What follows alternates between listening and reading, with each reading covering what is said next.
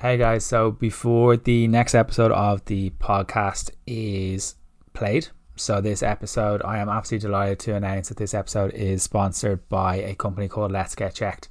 Let's Get Checked offer home test kits for the likes of vitamin D testing, iron testing, vitamin B12, or any testing any deficiencies, male hormone tests, female hormone tests, testosterone, fertility tests, progesterone, ovarian tests, loads and loads of stuff. I use this company myself, and I'm absolutely delighted to announce that they are sponsoring the podcast for the next little while anyway. And I have a code, and all hands on my heart and stuff like that, I do have an affiliate link. So if you guys do use the link or you use my code, which is SWF, you will get 30% off your first time purchase. I use these guys myself. I get my bloods taken every quarter or every 6 months depending on what's going on, and the kits come to your house the next day. You literally prick your finger, it cuts out the middleman, it saves you spending 50-60 quid of going to the doctor to send that kit to the exact same lab, and the kit can be sent to your house. If you don't like needles, it literally pricks your finger and you put it into a tube and it goes to the lab. Within 3 to 5 working days you can then get a call from the nurse getting your results, whether it is positive or negative, or if you're deficient in anything. I've used them and they're so good. So guys, my code is SWF, or as Shane Walsh Fitness, for 30% off your first time purchase. All the link is in the bottom of the write up if you guys want to use those and head over and check them out. Highly regarded company. So happy to be working with them, and I'm super excited. So hope you guys enjoy the podcast. Hey guys, and welcome to the next episode of the Shane Walsh Fitness Podcast. So I'm so excited for today's episode. So this is episode 104. So today's guest is Dr. Sarah McKay. So Dr. Sarah is an author, an Oxford University educated neuroscientist, educator, presenter and media commentator, director of the Neuroscience Academy, and is the author of the incredible book, The Women's Brain Book, which is the neuroscience of health, hormones and happiness. And that was the main reason why I'm getting Dr. McKay on today. So Sarah, thank you so much for coming on today. Oh, it's a delight. Thanks for inviting me. So Sarah is all the way over in Sydney, and we're talking off air, and it's a very small world that her husband is literally from the same place that I am. So Sarah, I'm going to let you tell us your story and how the whole book came about and how you kind of got into this field yourself. Oh, wow. How I got into the field of neuroscience. So I was one of those, I loved school. I was one of those kids who always loved school and loved reading and loved every subject at school. I was complete. My boys would now call me, I've got 2 boys who are 10 and 12, will call me a sweat. But I really liked learning and reading, and was always fascinated particularly by the sciences. And when I headed off to university and was doing a psychology class in my first year, and became really quite interested in the sort of the biology of psychology, I suppose what many people are interested in, why do we kind of think and feel and behave the way we do. This is in New Zealand back in the early 90s, and my psychology lecturer recommended I read this fantastic book called The Man Who Mistook His Wife for a Hat by a neurologist called Oliver Sacks. And if anyone's read this book, they will know why it is so good. And if you haven't read it, go away and read it. It's got quite an unusual title. He wrote these wonderful case studies about the sort of the unusual things that can go wrong with thinking and feeling and behaving when things go wrong with our brain. And the chap who the book is titled after used to mistake everyday objects for other everyday objects, and in this instance thought his wife was a hat. Anyway, I read the book, was captivated, and this is 1993, so when I was in my first year of uni. And at that time at Otago University, I was at Canterbury University in Christchurch, Otago University in Dunedin, about 4 hours down the road, they had just created a brand new discipline in the university called neuroscience, which pulled together this brain components of pharmacology and physiology, anatomy, psychiatry, psychology. And a friend just kind of casually mentioned it one day when I said that I was really interested in biology and psychology. And it was just... that was it, light bulb moment. I changed universities and to get a degree in neuroscience. And I went through, and I was one of the first cohorts to graduate back in the mid-90s with this degree in neuroscience. And it's really captivated me ever since. My career path has never diverged, and I think because it's such a broad and deep and fascinating field, there's so much to it, from genes through to sort of behaviour and almost society. There's just so many paths in. So I was very fortunate to then, like every kind of Kiwi and Aussie did back in the 90s, in the good old days, headed off to do my overseas experience and work in a pub. And but I managed to get a scholarship to Oxford University while I was working in the pub, which was quite good, to study a PhD. I did a master's and then a PhD in neuroscience in Oxford, which again was fantastic.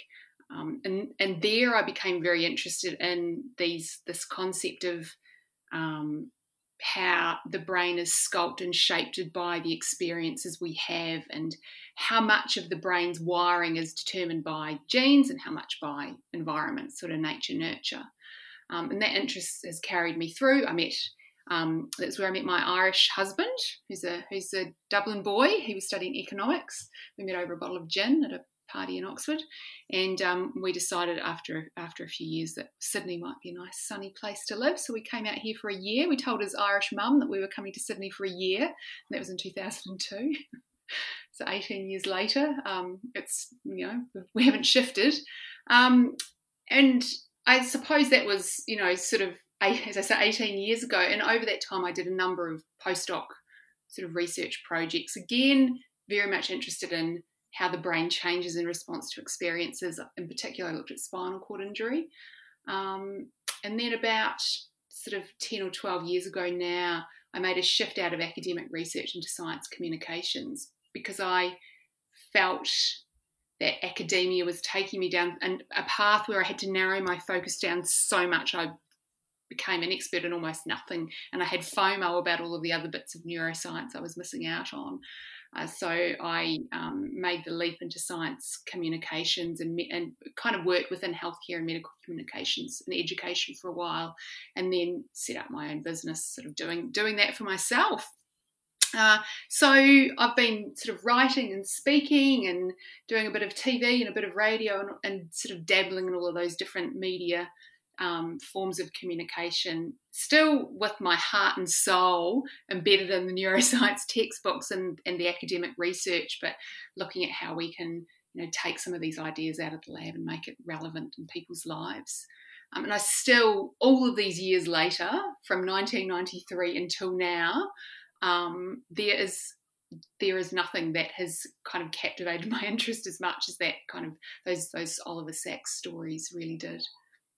And how did the idea for the book come about? Because it's such an interesting topic. Yeah, so I never really had a book in me, because after my PhD thesis, I think I'm still in recovery all these years later. So I was rung up, honestly, one day by a book publisher, and this isn't what normally happens to people, but she rang up and said, "Do you want to write a book?" And I went, "No, not really," but she was quite charismatic and persuasive, so we met anyway. And I said, "I haven't got any ideas." And she said, "What have you ever written for an audience that has resonated with them?" And that was easy, because at the time I was writing for the ABC here in Australia, and I'd written an article on menopause and brain fog. So if any of your listeners are perimenopausal or menopausal women, or their mothers or sisters or wives or whatnot are, it's often a time when you can become a bit fuzzy and forgetful and emotional, and a lot of women worry that it's the first sign of Alzheimer's or dementia, but actually it's just the fluctuations of hormones unsettling everything, including with sleep, quite a lot. We had a huge outpouring to that article, and so my book publisher turned around and said, "Well, why don't you write a book about menopause?" And I was like, "Because I'm 40, and just did not seem like anything that would possibly ever happen to me. I'm 45 now. Time ticks on." Seems a little bit more realistic now. But then she said, "Well, what about pregnancy? Is baby brain a thing?" And I was like, "Baby brain? No, it's not a thing. I'm from New Zealand. We have female prime ministers. We don't do baby brain." And then I realised that I'd been absolutely immersed in the world of neuroscience for all these 20 odd years, 25 years. Was the owner and operator of a female body and brain, and that was one path of neuroscience I hadn't actually gone down yet. These various transitions that we go through and life by virtue of the fact that we have female biology, so puberty and the menstrual cycle, pregnancy, menopause. What is it about these that shape and sculpt our brain? Is it just down to hormones? Is it something else entirely? And so the book was really sort of an exploration through the lifespan, looking at these life events. Yeah, from working with women on a daily basis, I don't think a lot of girls in particular or women in particular understand their bodies. I don't think enough's done in kind of like schools and stuff in order to educate people on how their bodies work. Because I know I was doing consultations yesterday with a lady in particular, and I was talking about how at different stages of the cycle and stuff, like her appetite, how to fuel herself a little bit more. Never heard any of it ever before, and I was a bit flummoxed, and I was kind of like, this is coming from a male perspective. I thought this would be kind of potentially put through the school curriculum. Yeah, you get taught biology, and you get taught about puberty, and you get taught about menstrual cycles. I mean, I certainly did in New Zealand, when I was growing up in the 80s and 90s, and I had a very open mum, and I went to a girls' school, and it was all very empowering and informative and educational. But I think it's just one of the many things that you kind of learn about, and it was never taught to me in a I suppose it was very much taught in here's the biology, but there's lots of other biology we can learn, and let's just kind of move on and go and save the world. So there was never a really strong focus on that. But I am coming at it from the perspective of someone who was always fascinated in biology. So perhaps those ideas have been embedded within me a little bit more. I think different people in different parts of the world have learned or taught or been taken on board a lot of teachings about female biology, particularly female reproductive biology in different ways. Certainly in New Zealand, growing up in the 80s and 90s, it was taught explicitly in schools. I'm not sure whether it was in Ireland. Probably less likely to be. I'm not sure. And so then if it wasn't taught in a school, then you're relying either on having a parent who might have told you. I certainly also had a very open mum. Lots of people don't. And then you're relying on what books, if you're not a reader, or you're relying on magazines, or you're relying on what your friends were telling you. And I suppose there's also quite a lot of shame around some of these discussions and some of these aspects. And so people have perhaps in some places traditionally shied away from wanting to understand and talk about girly things. It's like let's just as best to brush that under the rug and not talk about that. So I think it's interesting to understand sort of the backgrounds that lots of people are coming from in terms of how well they've been educated around their health or not. It's interesting you mentioned the word shame, because I had a lady who is a yogi, but she specializes in she does like tantric yoga, but she has like sex online workshops and stuff like that, and she's trying to get rid of the shame, because Ireland is renowned for being quite a Catholic country, or was. Now it's a little bit more multi-denominational, but she's doing really, really well to kind of get rid of that whole shame thing, and that's her big thing. But one of the things that kind of the taboo that kind of can come up is the difference between the male and the female brain. Is it true, or is it not true that they're kind of like, are the brains the same size, or do males have bigger brains, or females have bigger brains, or what is the truth behind it? Good question. So if you took like 100 blokes and 100 women, 100 men and 100 biological men and 100 biological women, and I'm going to use the word woman and female interchangeably here, just because that's what I'm going to do to make it easier going forward. But if you took 100 men and 100 women and put them in a room, on average, men would be a bit bigger than women. They'd be pretty bit taller, but there might be some tall women and some short little guys. So if you were to look at their brains, the men's brains might be on average a bit bigger, because the size of their brain reflects the size of their body. So as you start off as a little baby, and then you get older and older and older, your brain kind of grows, and it sort of stops growing and size once you reach your teenage years. But that sort of size is reflected in body size. So when it comes down to it, that's all that matters. But I think we need to be quite careful when we think about, does size always matter? Because when it comes to the brain, it doesn't always matter. When we go through childhood, our brains are growing, but when we go through our teenage years, say between ages, when you hit puberty through to your mid-20s, parts of your brain actually get get thinner. The cortex are kind of wrapping around, the outside of you. The grey wrinkly part that you would look at, especially in your prefrontal cortex, gets thinner. So it's even, you could say it's shrinking in a way as you get more mature. So as the connections kind of become more streamlined, the ones you don't need get pruned away, the brain almost shrinks slightly. So, but that is kind of happening alongside the development of various cognitive skills and social skills and emotional skills. So as we are getting better at performing those tasks, the brain is kind of refining its structure. So size doesn't always correlate to function when it comes to the brain either. I've heard you mention, like, even though men may have like a bigger hands, doesn't mean that they're kind of better with their hands. Yeah, well, and I suppose that's the thing. Like, if we were to, because I mean, the question is, a male and female brain's different, and I think, well, it's a little bit like saying, is the male body different to the female body?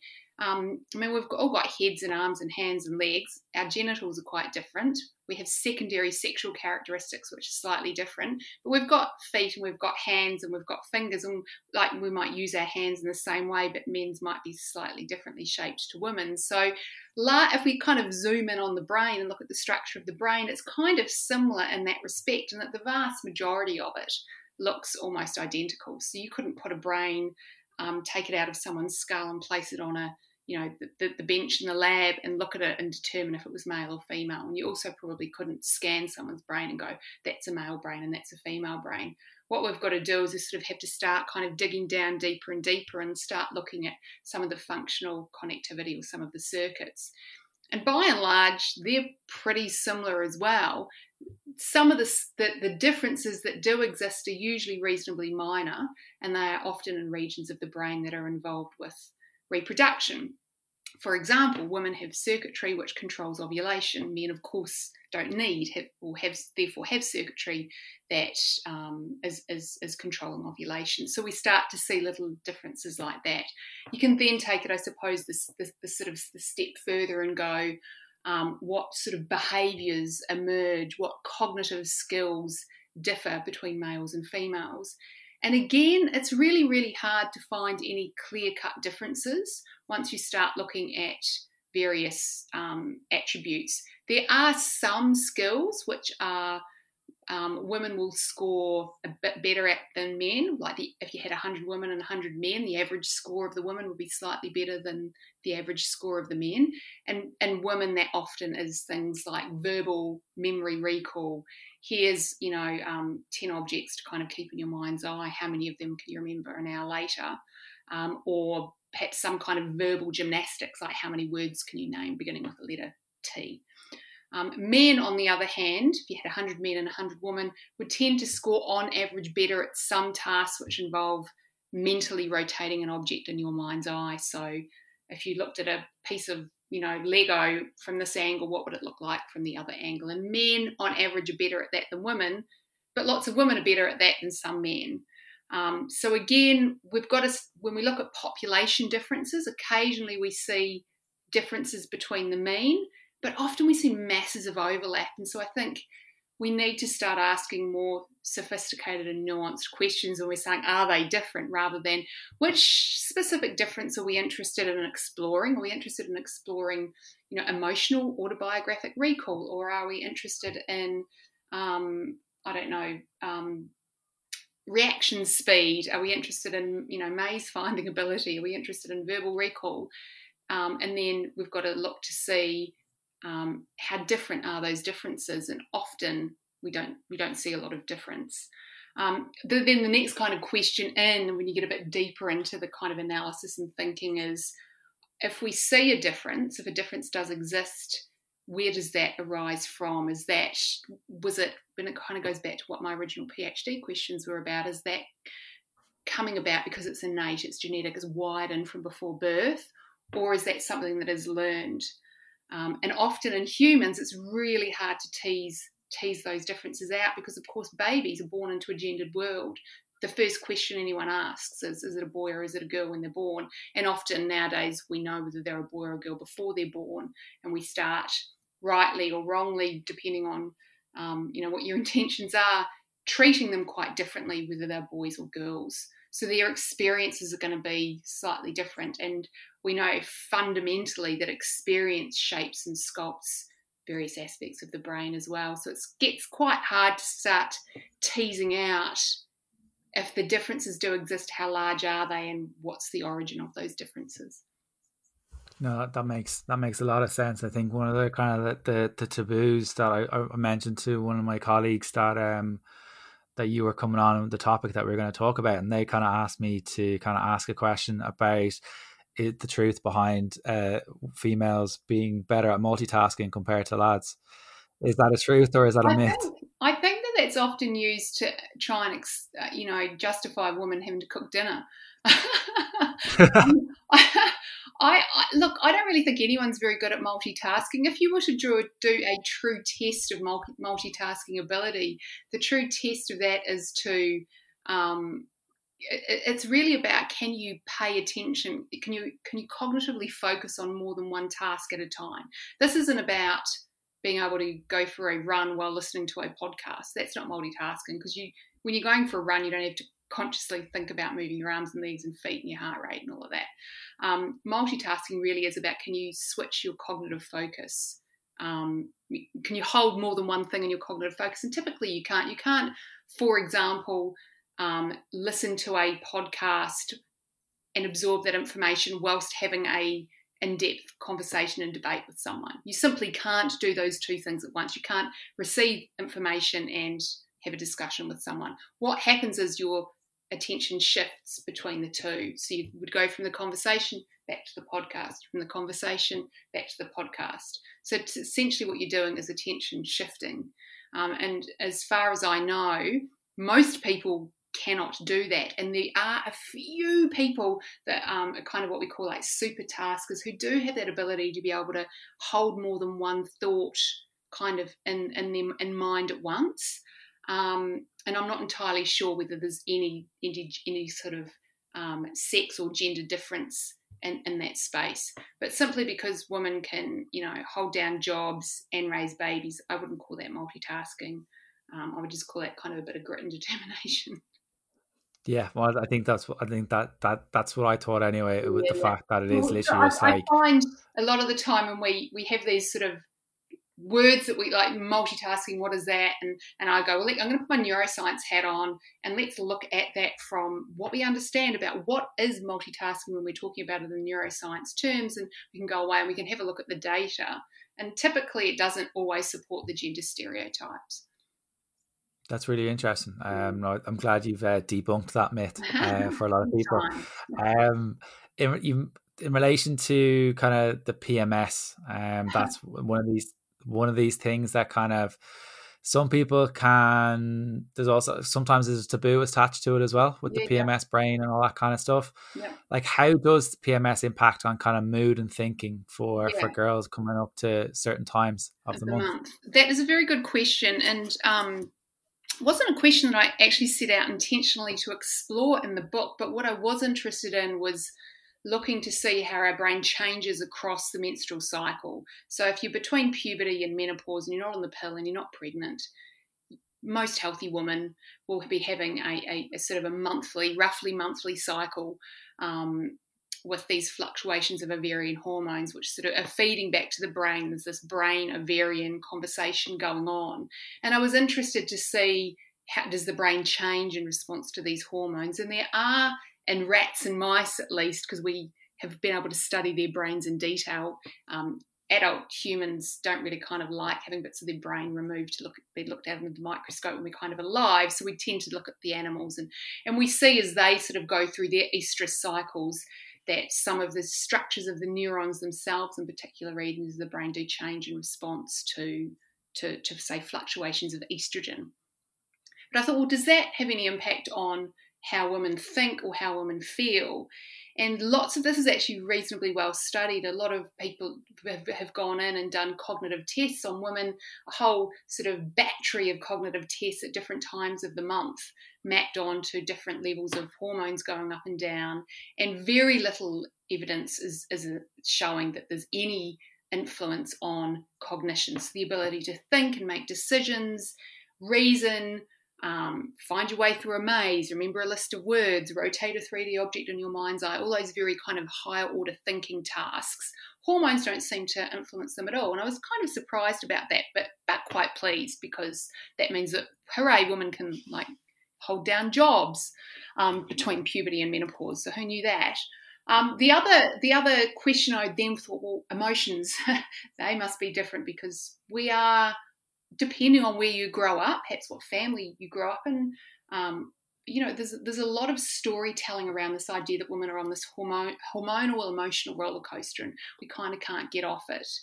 And we all carry a different sort of perspective on that idea. And so I thought, well, I'll go and have a look in the literature looking at this idea of PMS, because it's kind of quite commonly discussed. At that time of the month, women get cranky and angry, and they're not in control of their emotions. So my first question I asked was a very simple question: what percentage of women suffer from PMS?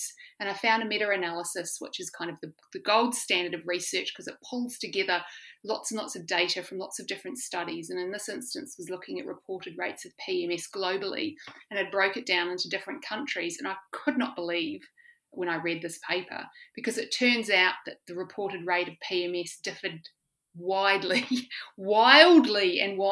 depending on what country you're in. So France and Switzerland, it was about 10%. You go into Spain, it was around 30 or 40%. Other parts of the world were kind of up around 50, 60, 70. And then you go to some countries in the Middle East, Iran in particular, was around 90%. So we had from 10% to 90%, depending on where in the world you lived. But it didn't really show any clear pattern. France and Spain were quite different.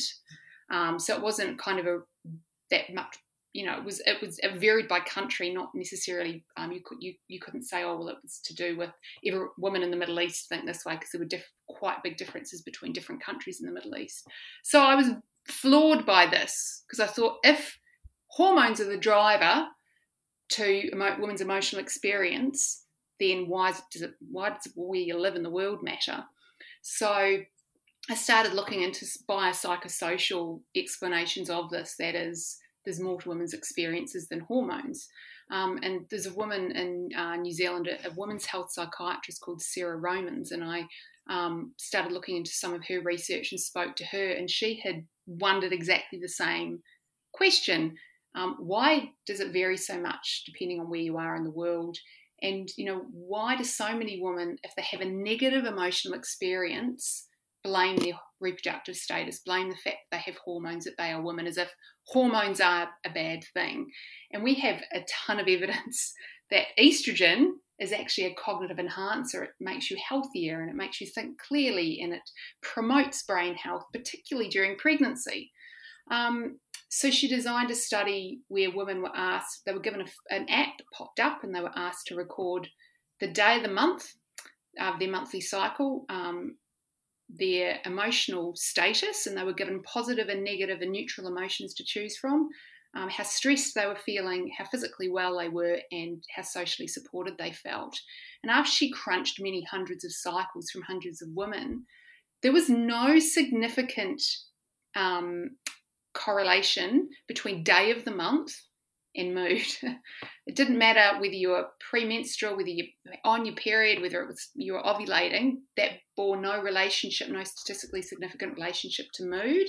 In fact, the very significant drivers of mood were stress, were physical good health, and were how socially supported women felt, which is a very different story to what we are told. Now, that's not to say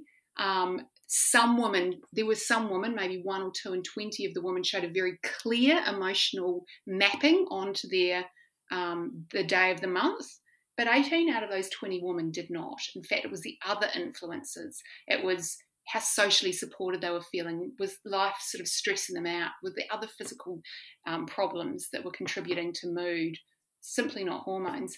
The key about this study is that the women were not told it was a study on PMS. When you repeat that study, you replicate that study, and you say to the woman, this is a study, we're really interested in PMS symptoms, you would get very, very different data, because you're priming the woman to, skewing the data almost by priming them into thinking, well, this is a study on PMS. So I spoke at great length I've talked to so many people about this. I've had some enormous pushback on these ideas, and I mean they're not my ideas; they're just what the research is showing. That women's experiences of emotions are real. They're not in your head. You're not making them up. But there are often, we may have been told if you're feeling grumpy at a particular time of the month, it's to do with your hormones, when it could just be your husband didn't put the bins out. It's almost as if we kind of look for the easiest, hook to hang our hat on as the answer for how we're feeling, instead of sort of stepping back, as Sarah Roman said. We need to, educate women on all of the various influences. Hormones are one voice in the crowd of how we feel. And I think that that's really great, because it gives women a whole lot more agency over their emotional well-being. It educates people on all of the various influences on how we could be feeling on any particular day. If we constantly blame hormones, well, we can't always do much about them. I think this is a really important study, because it highlights, the bias, psycho and social, the kind of the mind, body, social aspects of health outcomes. That's such an interesting study, because that would probably go against of what a lot of ladies would probably have been taught and brought up on. Yeah. And I think that that's perhaps where the cultural differences come from. So much of, oh, well, I'm feeling cranky. Oh, well, I'm going to feel cranky this time next month too. We can so easily influence our emotional state, and we can do that in advance if we are primed to expect to feel a certain way. And I think the emotional experiences are absolutely real. And in some women, it's so important to realise they are influenced deeply by hormones. But it's about being a bit more reflective and thoughtful about what is the influence on your emotional status that day. And often it's something that we can do something about. You can make sure that your social support networks are a bit stronger. You can look at your physical health. Maybe you're not getting enough sleep or exercise. Your diet's crap. Perhaps it's 2020 and you're massively stressed out, and you need to find ways in which to learn to buffer stress a bit better in your life, rather than defaulting to those hormones. Yeah, I think a lot of people will, can default to that rather than kind of looking at the external stressors. Like 2020 has been a bit of a mess of a year. Like, I can't believe it's nearly September already. I'm so But worried like, we're going to get to 2021. It's not going to get any better. no, I don't think so. But I think it's important, so important for all of us to know, like, it is so stressful, and it's been such a horrible year, no matter where you are in the world, that there's so many things that we can do. And I think perhaps it's just kind of makes my case for me. We aren't all PMSing this year. The world is not all suffering from PMS in 2020. It's a really stressful, uncertain time. And the external stresses, the lack of social support we've all kind of found ourselves in, perhaps a lot of people aren't as physically healthy as they could be because they can't kind of get out and do the things they normally do. It's all contributing to lower mood. So it's a useful tool to educate people with, and also a great time to take a look at what are some of the steps and actions that you can take to make sure that you stay mentally well as physically well.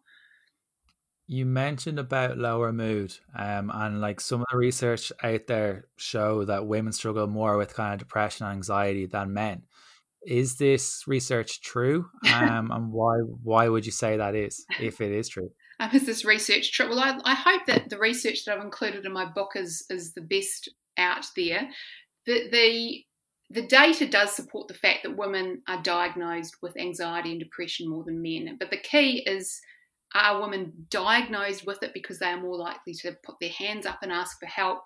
Women are far more likely to visit the GP because we're all used to visiting the GP all the time, versus blokes who aren't as doing that as often. So we can have a debate about, is it a matter of diagnosis? Men are just more stoic and aren't as depressed, or are there other factors that are contributing to that apart from simply the stats being skewed that way. And so if we kind of start to unpack that a little bit more, we can look at what I say biopsychosocial, or as I talk about in the book, bottom up, outside in, or top down influences. So bottom up is like your biology, outside in is the world around you, and top down are your thoughts and feelings. And when we start looking at that, we do start to see gender differences and sex differences in terms of there are some biological differences which would predispose girls and women, particularly post-puberty, to be more vulnerable to depression and anxiety as a result of different responses to stress. We have a slightly different way in which cortisol stimulates cortisol receptors in our bodies versus men. It's not necessarily as strong and powerful as it is in men, and there's some thoughts that may be something to do with that. Often women don't feel, if you want to kind of take more of a sort of a gendered top-down approach, women don't often feel as empowered. They may feel that there's less options. They may not feel as valued in the workplace or in the home. There's those kinds of influences. So once you sort of start unpacking the influences which can result in anxiety and depression, you do start to see why there may be some average differences in there. Interestingly, if we look at kids prior to puberty, we tend to see that anxiety in particular, because that's much more common in kids than depression, numbers are pretty even.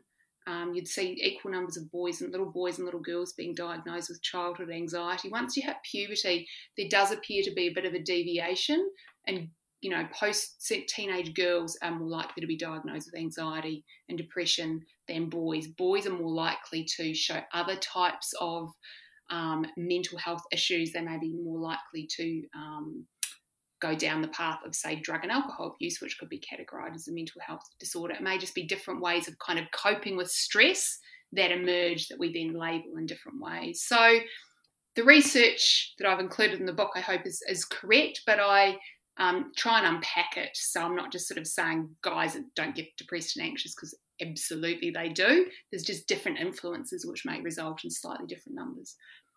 That's really interesting, the fact you brought up the fact that lads don't really go to the GP as much as girls, so that the research may not be out there, or there may not be as many kind of people just talking about it as much as. I think that there is still work to do with lads and kind of the whole mental health side of things. And as you've kind of mentioned about the kind of lads will be more tendency to kind of go down the substance abuse or the alcohol abuse rather than females. Not that the females don't do it either, but lads that would be their default rather than kind of actually having a proper conversation. And you see these outcomes, kind of play out all the way through the sort of the lifespan, which is really, I think, is really fascinating. I mean, there's massive kind of, I don't know what Ireland's like, but here in Australia and in New Zealand certainly, and in the last sort of 5 and 10 years, there's been a huge focus on men's mental health and boys' mental health, which I think is exceptional. We've got All Blacks in New Zealand talking about it. Last night, even here on the TV in Australia, we had a rugby league player talking about mental health. So the conversations around men's mental health, and particularly suicide numbers, which are appalling in this part of the world, there's a lot of conversations around that. I guess right now there's a lot of awareness and a lot of discussion. Sometimes the problem is that then translating into people getting the help that they need, or being still brave enough to actually ask for help and then to be able to get the help. And right now, lots of services are kind of, running on their bare bones. And then also, not every young guy out there comes from, a cultural background where he feels comfortable to even talk about that. So there might be awareness raising in some sectors of society and not others. So I think, women's health has done a really good job. There's some aspects of men's health which have got work to do, but there's also some really fantastic organisations and blokes out there doing really good stuff. The problem's often not so much the awareness now. I think we're starting to see a bit of a gap between the service provision. And taking action and being able to implement that into people's lives. I would 100% agree with you on that, because there are so many more people, like as you said, the All Blacks. There are a lot more people like, musicians and people coming out Yeah, talking about the mental health side of things, but yeah, there definitely is a gap yeah, in yeah, relation to how to implement or yeah, how to for someone to yeah, go about it and how yeah. to reach out to And is the I also think there needs to be, it's not like you suddenly cross this line into deep depression and you could only get brought back up out of it because of finding a really good psychiatrist who's going to give you psychotherapy plus perhaps drug treatment plus psychosocial support. It's really also teaching people a lot of the sort of first aid skills, the mental health first aid skills. If you sort of start heading down that path, whether you're male or female, so in ways that people are going to want to take on board, and we understand all of the various influences that can sort of head you down that path, and what to do before you get down so far you can't pull yourself back up. So again, I think over time, and I hope over time, some of the conversations will mature a bit, will become more accessible, and also people will realise how many resources there are out there. For example, there's some really great therapy tools online. There's lots of ways you can access various forms of mental health support. Certainly here in Australia, I can't speak for Ireland. There's a lot of people doing some really good work here. Again, it's often the gap between the awareness and then finding what you need. Yeah, and I think that's exactly. I think people just need to know where to go, but how to go about it Yeah, yeah, is a yeah, massive thing. Because it's all well and good putting all these yeah, campaigns out, but there's no real call to action at the end of it. yeah. Is the main thing. You've alluded to the amazing lady that is the New Zealand Prime Minister and pregnancy brain and baby brain. That lady is leading the charge at the minute with how to cope with what's going on Yeah. compared to some other politicians, which shall not be named. Yeah. You've already said like pregnancy brain isn't the thing, but where does that kind Kiwi of women don't taboo? do it. I can't speak for Jacinda. uh, I do not speak for Jacinda's brain or her uterus, but we're very proud. Kiwi women are very proud. We and kind rightly of all so. like to think that we're related to her in some way. Yeah, exactly. How like where does the whole thing of kind of pregnancy brain, the idea come from, and is it a thing really? Which I think you've already said. Yeah. No. Again, it's a fun. It's a. It, I. Kiwis are pretty pragmatic. Just we kind of just get on with it, which in some ways has not been useful for many people, perhaps with mental health disorders, because this is very much growing up as like pull your socks up and let's just get on with getting stuff done. And so there's a real pragmatism in New Zealand, certainly, which has great benefits, but also some drawbacks. Baby brain was something that I had never heard of, and even I'd never heard of until after I had my kids, my own boys, who are now, as I said, 10 and 12. So again, I think there's a strong cultural storytelling around this. But if anyone has heard of it, some people talk about it, baby brain, as being while you are pregnant, that you, again, a bit similar to maybe menopause, you become forgetful and distracted and emotional and all of these types of emotional, distractible, brain foggy issues. Some people use it to refer to the time after the baby's being born when you're raising toddlers, raising newborns, raising kids. Now, this is a really well studied area of neuroscience, because we've got sort of 9 months in which we can get women into the research lab. We can do all kinds of cognitive testing on them quite safely. Interestingly, if you look at human pregnant people, human pregnant women, and if we also look to the animal kingdom, who do not read books on what to expect when they're expecting, when careful studies are done of both, we find that pregnancy does not in any way impact cognition, and in many instances actually improves cognition, which would also fit with the theory that we understand that estrogen, which you get sky high levels of estrogen, you get about 1,000-fold dose of estrogen during a pregnancy than you get the entire rest of your life. Estrogen is a cognitive enhancer. Certainly in the animal kingdom, who don't take on board cultural stories, estrogen makes pregnant mammals much cognitively smarter and sharper and more capable. And certainly, once you've got a mouse or a rat in a lab that's had a litter of pups, they retain that cognitive enhancement for their lifespan, and in fact live slightly longer, healthier, more lives that are more resilient to brain aging as well. So pregnancy in the animal kingdom is a good thing to have have happened to you. And us humans are slightly more complex than that, but certainly the vast majority of cognitive studies that have been done in women, comparing, say, a whole group of pregnant women to a group of non-pregnant women, or looking perhaps at women before, during, and after their pregnancy, don't typically find any cognitive differences. When differences are found in some studies, typically it's only in the last trimester of pregnancy, and any woman who's had a pregnancy will tell you that at the end it is really hard to get a good night's sleep because you are so uncomfortable. So it is more likely that any cognitive differences that we find, and in particular the cognitive problems that we would see in women with a newborn, is not due to hormones, it's due to lack of sleep.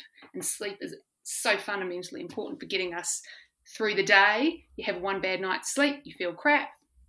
If you have that consistently, it does start over time to impact your cognition.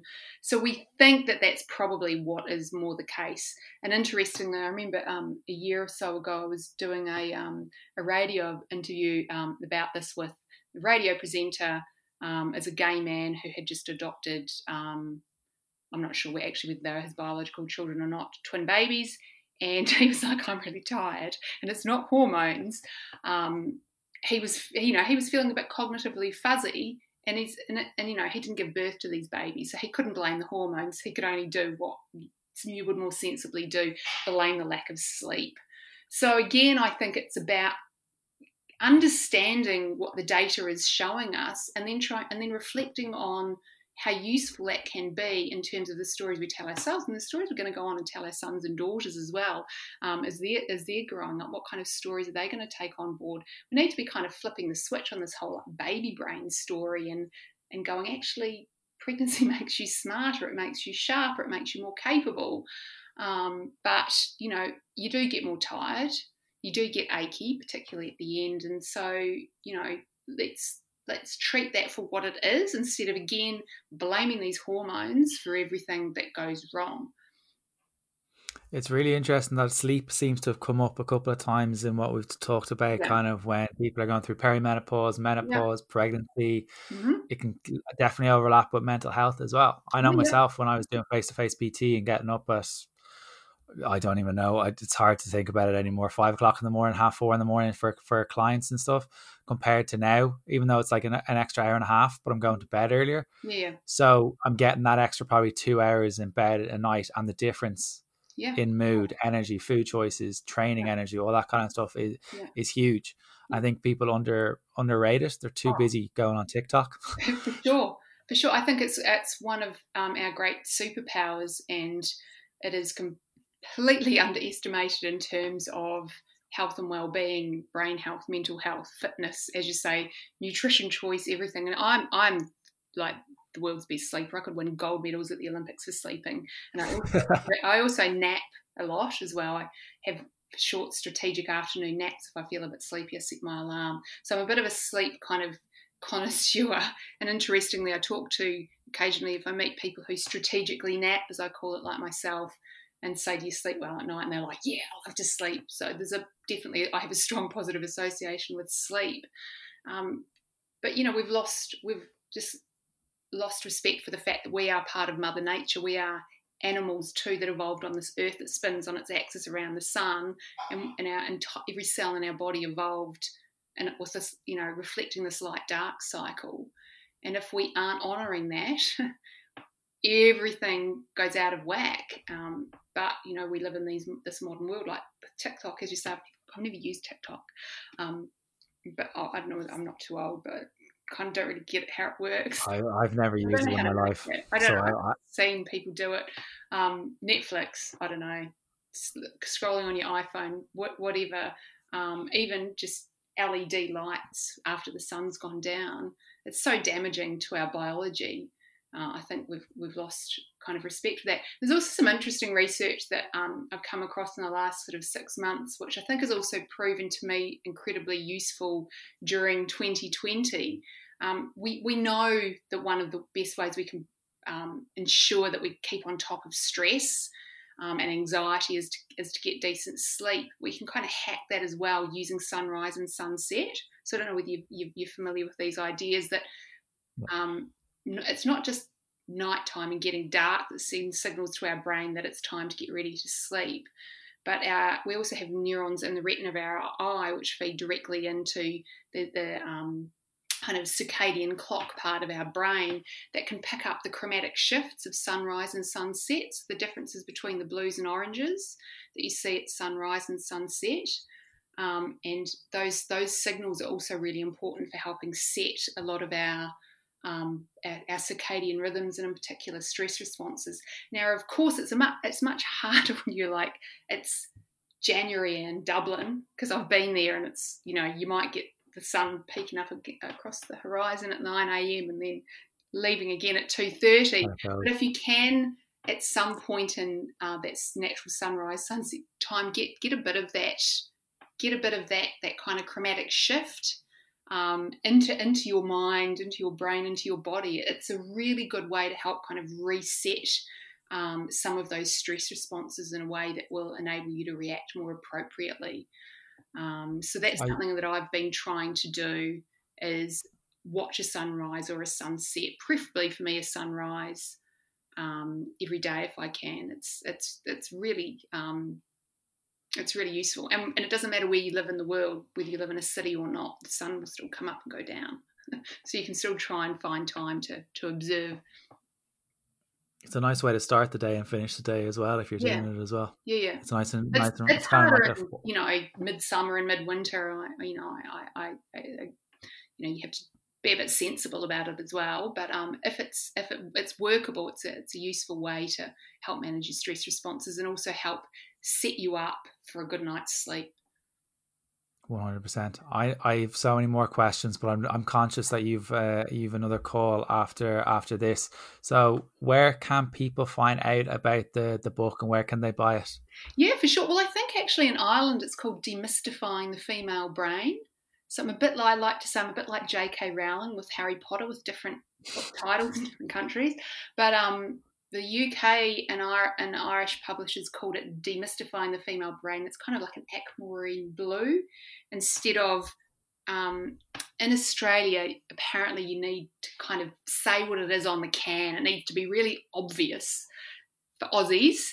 So that's why it's the Women's Brain book in Australia. But you can, if you Google women's brain or female brain and Sarah McKay, you will find, links to, Book Depository, or what are some of your bookshops? I don't know whether it's still in the bookshops, actually on the shelves in Ireland anymore.